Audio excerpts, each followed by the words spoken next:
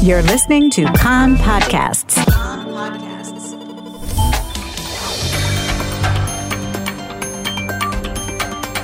You are listening to the English language news of Kan, the Israeli Public Broadcasting Corporation. Good afternoon. It's 2 p.m. in Israel, Sunday, September the 11th, 2022. This is Nomi Segal with the top news at this hour. Prime Minister Yair Lapid says Israel has been conducting a successful diplomatic campaign to stop the Iran nuclear agreement and prevent the lifting of sanctions on Iran. In remarks at the start of the weekly cabinet meeting, Lapid said there's still a long way to go, but there are encouraging signs.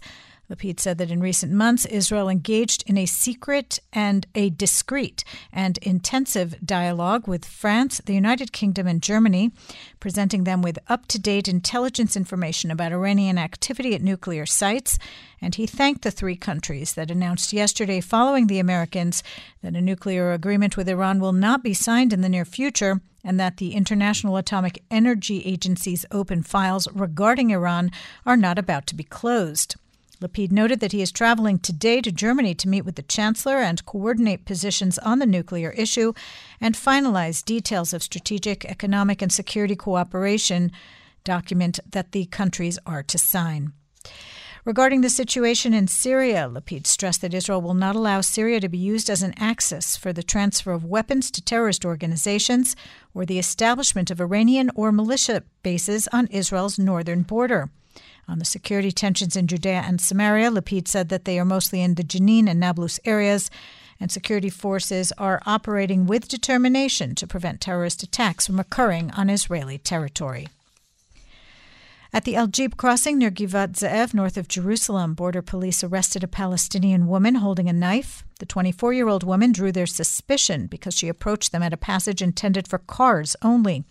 They called on her to stop, and when she did not heed their directive, they fired into the air. The woman halted, dropped the knife, and was arrested.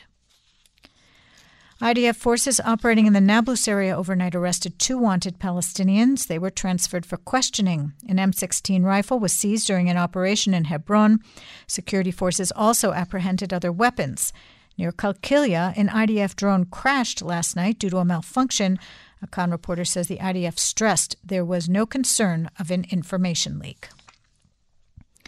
Israeli security sources note that there have been dozens of warnings of terror attacks in recent days, most emanating from the Jenin and Nablus areas.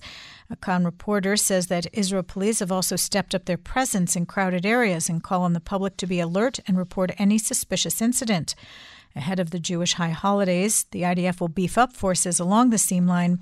A security source reiterated that if there is a need, the IDF can expand its operations in Judea and Samaria against the Palestinian terror infrastructure. The IDF has investigated last night's shooting injury in Baqa al-Gharbia of an Arab-Israeli driver by Israeli forces when he approached the security fence in his car near the city. The 26-year-old man has a criminal record. He is hospitalized at Hillel Yafa Hospital in Hadera.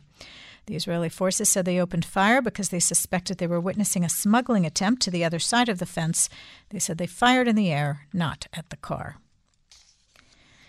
The election campaign, exactly a week after calling former Prime Minister Benjamin Netanyahu of the Likud the scum of the earth, Finance Minister Avigdor Lieberman of Yisrael Beitenu ramped up his rhetoric even more, accusing Netanyahu of employing the exact methods of Goebbels and Stalin.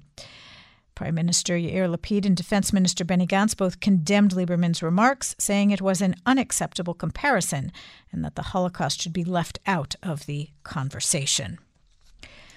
The Zionist spirits Ayelet Shaked and Yoaz Hendel have ended their short-lived political partnership, trading mutual accusations and each indicating that they will lead the party, which recent polls predict will not make it into the next Knesset. The move comes 5 days before the deadline for submitting the party's electoral slates, and hours after the two were still vehemently denying having significant differences. The crux of their disagreement: whether to back a narrow right-wing government headed by opposition leader Netanyahu of the Likud, something Hendel opposes, and Shaked has indicated is open to.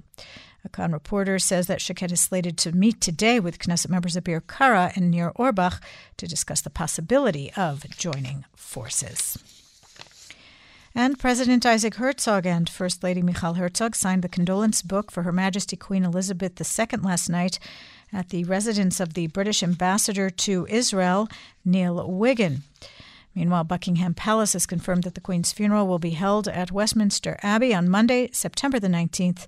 Her coffin is embarking today on a journey from Scotland to London. The weather outlook, cooler tomorrow through Wednesday. Tuesday, chance of drizzle mostly in the north and along the coast. Wednesday, chance of light local rain mostly in the north and along the coast. The maximum temperatures in the main centers: Jerusalem 31, Tel Aviv 30, Haifa 28, Beersheba 34, and in Eilat going up to 37 degrees Celsius. That's the news from Kan Reka, the Israeli Public Broadcasting Corporation. Join us at 8 p.m. Israel time for our one-hour news program. You can tune in at 101.3 FM, the Kan website, Spotify, and the Kan English Facebook page.